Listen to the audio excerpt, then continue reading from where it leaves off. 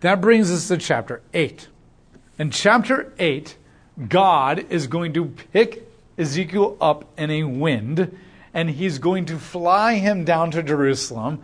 Now, did he physically go down, or is this an out-of-body experience vision? Most likely the latter, but don't know. It could be that Ezekiel was flying over the city and God made him invisible and nobody saw him, but that's usually not how God works. Usually it's more with visions. So he's going to fly him down to Jerusalem, and he's going to get a virtual tour of the temple. So before we add virtual reality. And he's going to show him all the horrible, messed up things that are happening in the temple. And then he's going to show him the glory of God in the temple. Chapter 8, verse 1. In the 6th year, in the 6th month, on the 5th of the month, as I was sitting in my house with the elders of Judah sitting in front of me, the hand of the sovereign Yahweh seized me, and as I watched, I noticed a form that appeared to be a man. This is Yahweh. From his waist downward was something like fire, and from his waist upward was something like brightness, like a glowing amber. He stretched out the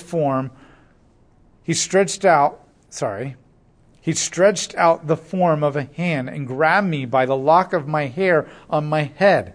Then a wind lifted me up between the earth and the sky and brought me before Jerusalem by means of a divine visions to the door of the inner gate, which faces north, where the statue which provokes the jealousy was located. Then I perceived the glory of God of Israel was there, as in the vision I had seen earlier in the valley. Now, this seems a little like, wow, God, you kind of like grab him by the hair and just whip him through the wind to Jerusalem. But that's the idea. He's being led by his hair to Jerusalem. And he gets there and he's hovering over the temple and he sees the glory of God in the temple. He said to me, verse 5, Son of man, look up toward the north. So I looked up toward the north, and I noticed to the north of the altar gate was the statue of jealousy at the entrance. Now, the statue of jealousy is an idol that Israel had built in the temple. Most likely this is Manasseh. Manasseh was the son of Hezekiah. Remember, Hezekiah was a godly man. He was the first man that tore down all the high places of all the kings of Judah and Israel. He got rid of all the high places. He destroyed all the idols in the land and everything. And he led Israel in a revival.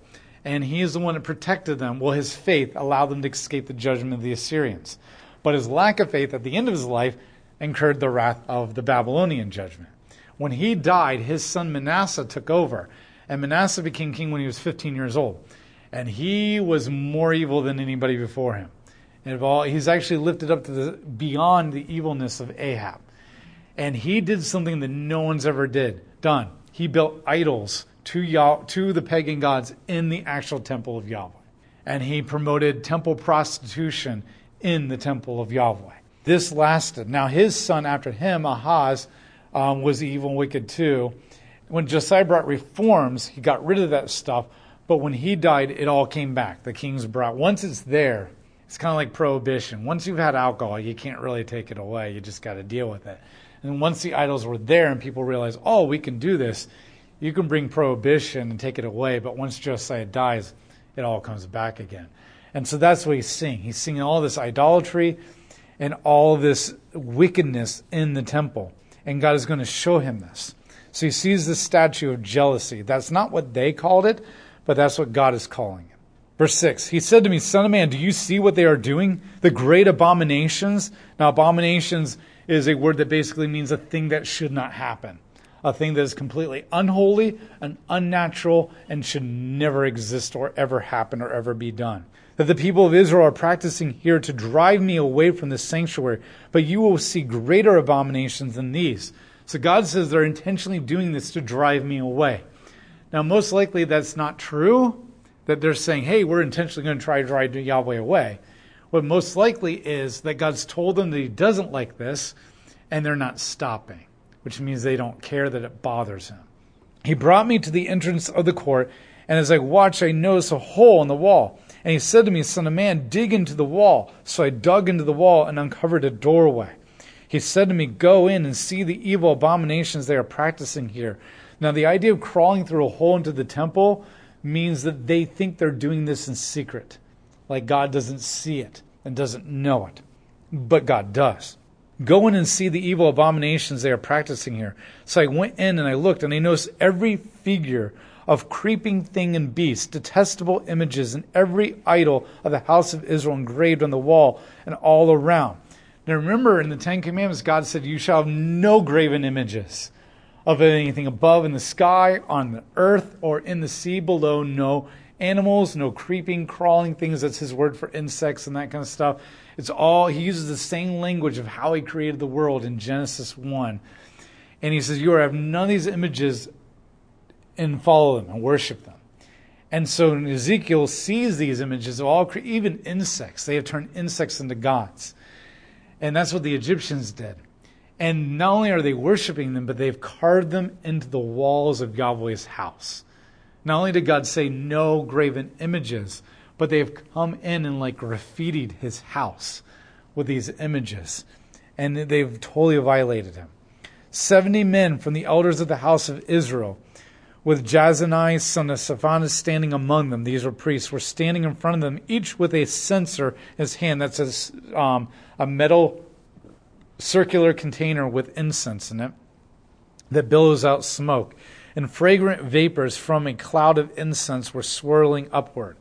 He said to me, do you see, son of man, what the elders of the house of Israel are doing in the dark, each in the chamber of his idolatrous images? For they think that Yahweh does not see us.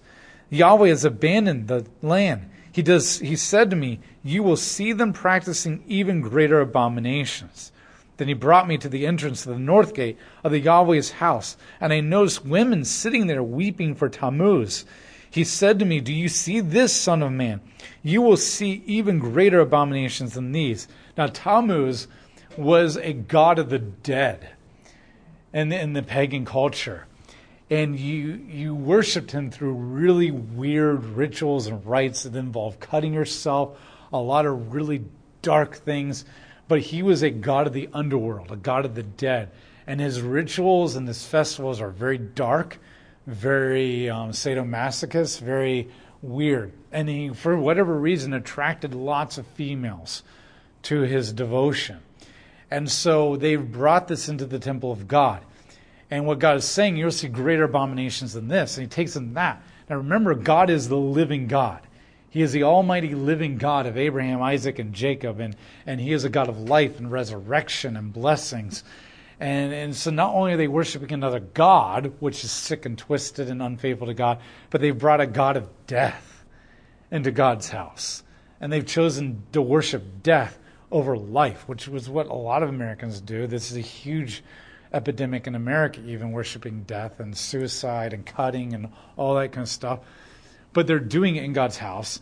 And not only that, they're doing these really dark rituals in God's house.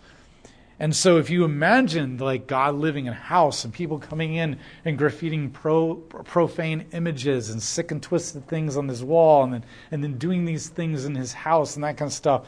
And not that he's on vacation, but you come back from vacation, he sees all this, how horrifying that would be. And that's just a physical house.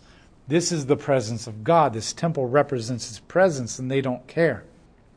Verse 16, he brought me to the inner court of Yahweh's house. Right there at the entrance to Yahweh's temple, between the porch and the altar, were about 25 men with their backs to Yahweh's temple, facing east, and they were worshiping the sun toward the east. Now this is highly symbolic, because they're worshiping the sun. And they're worshiping the sun, which is an Egyptian image and all that kind of stuff, and it's an idol, it's the source of life. But what's so significant of this is, remember, when you go eastward, you're walking away from God.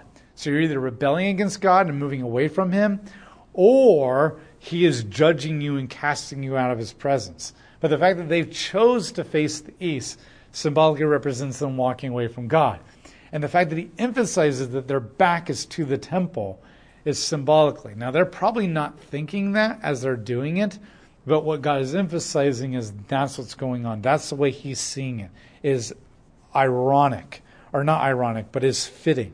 The image is fitting of what they're doing. Verse 17, he said to me, do you see, son of man?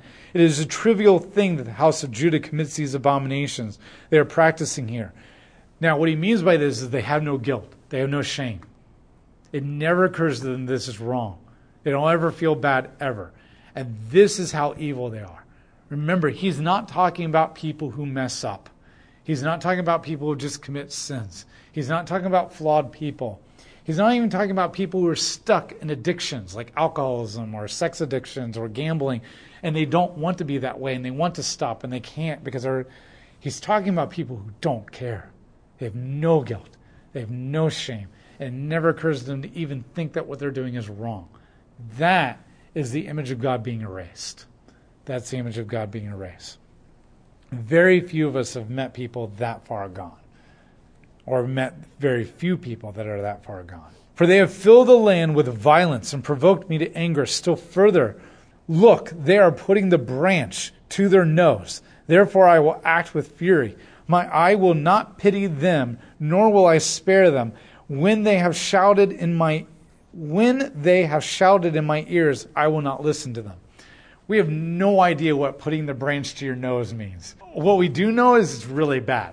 Because he shows them this and says, I'll show you worse things. And he shows them that and he says, I'll show you worse things. And he shows them that. And then he says, look, they're even. Then it's got to be bad, really bad. Now, don't think like bad like drugs and alcohol bad. Maybe it's not that. But what it symbolically represents, like the words, the imagery that they're feeling in their heart, it may be probably more like that kind of a thing. There may be nothing wrong with there's nothing wrong with putting a stick to your nose, by the way. It has some kind of symbolic meaning, like flicking somebody off, like something really bad that communicates. Or a connection to an idol. Chapter 9, verse 1. Then he shouted in my ears, approach, you who are to visit the destruction on the city, each with his destructive weapon in his hand. Next I noticed 6 men coming from the direction of the upper gate, which faces north, each with his war club in his hand. Among them was a man dressed in linen and a writing kit at his side. He came and stood beside the bronze altar. These are angelic beings. These are sons of God. And he sees these sons of God. Now God just yells, behold, come, you are the destruction of the temple. And Ezekiel looks up in the air and he sees these sons of God coming from the north gate. And they have war clubs ready to just destroy the temple.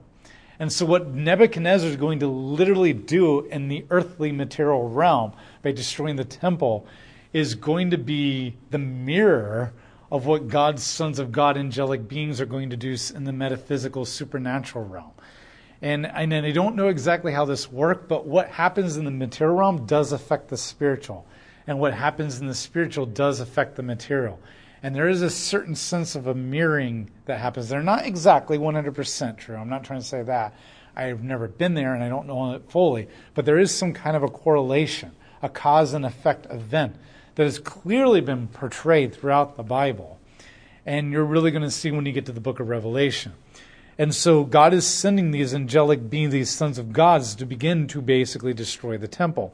And there's also a man with a writing kit. And God recording things is very serious to him. Keeping a record is very serious to him. You know that they're dressed in linen, because the only time you ever see linen is with the priests when God tells them to wear the linen robe, and then with the angelic beings. But he never really talks about the priests wearing linen robes that much throughout Israel, because the priests never actually were righteous. But when he talks about the angelic beings, he does talk about them wearing linen robes because they are righteous. Then the glory of God of Israel went up from the cherub where it had been rested, the threshold of the temple. And he called to the man dressed in linen who had the writing kit at his side.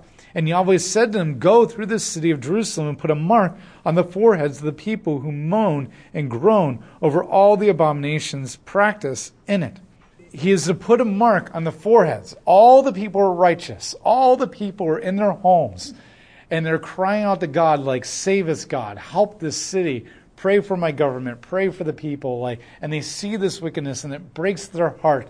And they can't stand the evil in the cities. Those people are still righteous. They're to put a mark on their forehead. Now, this is not a literal mark. They're not going to go around wearing this mark on their forehead for people to see. Remember, this is all visions. This is all symbolic.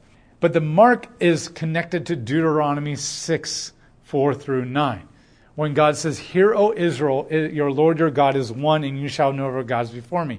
You shall bind this to your arms," meaning that it should be a part of your works and deeds. "And you shall bind this to your foreheads," meaning that it should be a part of your thinking. "And you shall bind this to your doorways," meaning it should be a part of the home, the metaphorical home, not the literal house that you've created, the environment. And the idea, and then he goes on and says, "And you shall teach these things to your children when you wake up, when you lie down, when you eat, when you walk along the road." And so basically he's saying the word of God and Yahweh being your only devoted master should be a part of your deeds, a part of your thinking, a part of your household, your environment, and it should be on your mouth with your family all the time. That became symbolic. Remember, he says this becomes symbolic when he uses that marking the forehead. The forehead is the thinking. And so remember, when we get to the Second Testament, the forehead is the most important thing because that's your volition. And the First Testament is your heart. But by the time the Greeks come along, they're going to no longer think of the heart as your will. They're going to think of the brain, the mind as your will. And this is why when we get to the New Testament, it does not say the transforming, the renewing of the heart. It says the transforming, the renewing of your mind. It does not say the breastplate of salvation. It says the helmet of salvation. And it says take every thought captive, not every feeling captive. Now, I'm not saying you shouldn't take feelings captive, but feelings are an outgrowth of what's happening here. The mind is where our desire is. The mind is where our will is, our choices, our decision-making. And they've made a choice to stay righteous to God. So God is marking their volition, their choice. The Garden of Eden, you have a choice. And he's marking that and saying they're protected. They've made a choice to stay committed to me. I will make a choice to protect them under the covenant and mark them. And so that's the idea that's being communicated here. Do not see this as literal marks in the forehead, but more of connected to the renewing of the mind, the binding it to your forehead, the whole Deuteronomy, the great Shema, the great hearing. And that great Shema means hearing, and that word Shema means hear and respond. God is not just saying, hear this Israel, Shema this Israel, the Lord your God is one. He means hear and respond. There's a different word for just hearing, going in one ear and going out the other. The word Shema means hear and obey, hear and respond. And so what God is saying is they have, and so I will answer them through the Deuteronomic covenant and protect them. They are marked. While listening, he said to the others, go through the city. There's a tradition in Judaism that the mark that is being marked on their foreheads is the Tau. And the Tau is the last letter of the Hebrew alphabet. It's our equivalent of a T in English. But it's the last letter of the Hebrew alphabet, meaning this is the end. This is the judgment that is coming. This mark is going to be paralleled in the book of Revelation. It's going to be paralleled in the book of Revelation. When we get to the book of Revelation, you're going to see how important it was to know the prophets first. So many people have misinterpreted Revelation only because they have not really studied the prophets. Verse 5. While listening, he said to the others, go through the city after him and strike people down. Do not let your eye pity nor spare anyone. Old men, young women, little children, women, wipe them all out. But do not touch anyone who has the mark. Begin at my sanctuary. So they begin with the elders who are at the front of the temple. This takes you right back to the Levites executing those who worship the golden calf. And what God is making clear is this is that all over again. Verse 7, he said to them, defile the temple and fill the courtyards with corpses. Now this is important. This is huge. God has made it very clear that his sanctuary is never to be defiled.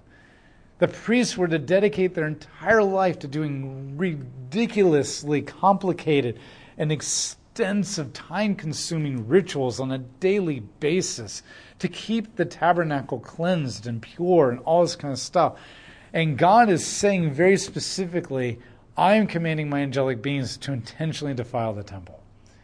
And with dead bodies means that it cannot be purified. It cannot be purified.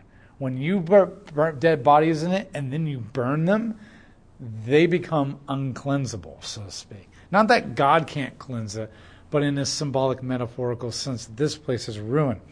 And so God is defiling and ruining his own temple because they did it first with sin. And that's huge when you say, this, you have messed up and defiled my house so badly, it is better for me to burn it to the ground than to try to fix everything you did in it. And then even if I scrubbed your graffiti off and got your idols out of the picture, the memory of what you've done here, the spiritual filth that you've left behind. When evil has been performed and practiced for a long period of time in one location, and even if that evil moves out, there is in this spiritual realm kind of a sense of lingeringness that is still there. And he's saying this has to be burned. And that's why Nebuchadnezzar is coming to burn it. Because of their sin. They have ruined his house to the point that he has to burn it to the ground in order to cleanse it. So they begin with the elders. Verse 7. He said to them, defile the temple and fill the courtyards with corpses. Go. They went out and they struck people down through the city. While they were striking them down, I was left alone. And I threw myself face down and cried out, oh, sovereign Yahweh, will you destroy the entire remnant of Israel when you pour out your fury on Jerusalem? He said to me, the sin of the house of Israel and Judah is extremely great. And the land is full of murder, and the city is full of corruption. For they say, Yahweh has abandoned the land, and Yahweh does not see. But as for me, my eye will not pity them, nor will I spare them. I hereby repay them for what they have done. Now remember, they did this first. They brought the judgment on them. God made it very clear in the Deuteronomy. This is what would happen if you disobeyed. God gave them many warnings as he destroyed the Canaanites and Sodom and Gomorrah around them. And God made it very clear with prophet after prophet after prophet that warned them for over 700 years that this has come. And God gave them many revivals. These are not a people who are blindsided by this judgment. This is not an abusive father that just loses his temper and flies off the handle and you didn't see that coming. This is a father that is giving them what they deserve after much effort to bring them back. Verse 11, next I noticed the man dressed in linen with a writing kit at his side, bringing back the word. I have done just as you've commanded me.